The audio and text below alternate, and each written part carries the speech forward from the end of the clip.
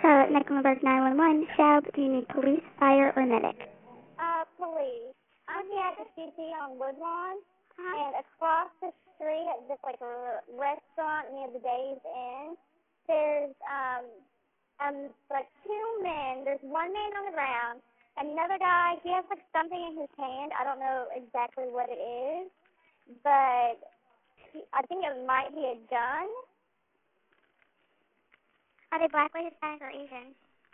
I can't tell. It looks. Is he hurt when they're laying on the ground? The person's up now. My fiance ran over there, but the guy is in red and like brown pants. Yes. Do you hear the shot?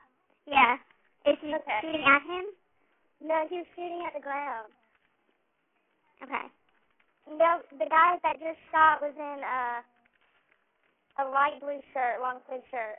Okay, so who's the one with the gun, the red shirt or blue shirt? Both of them. They both have guns?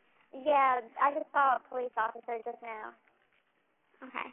And you're at the... Julian. Yeah. Okay, it looks like somebody else already called also. Okay. All right, I'm going to let you go. Do you want to talk to officers when they get out there? If I need to, I will, yeah. Thank you for calling in. Thank you. Bye.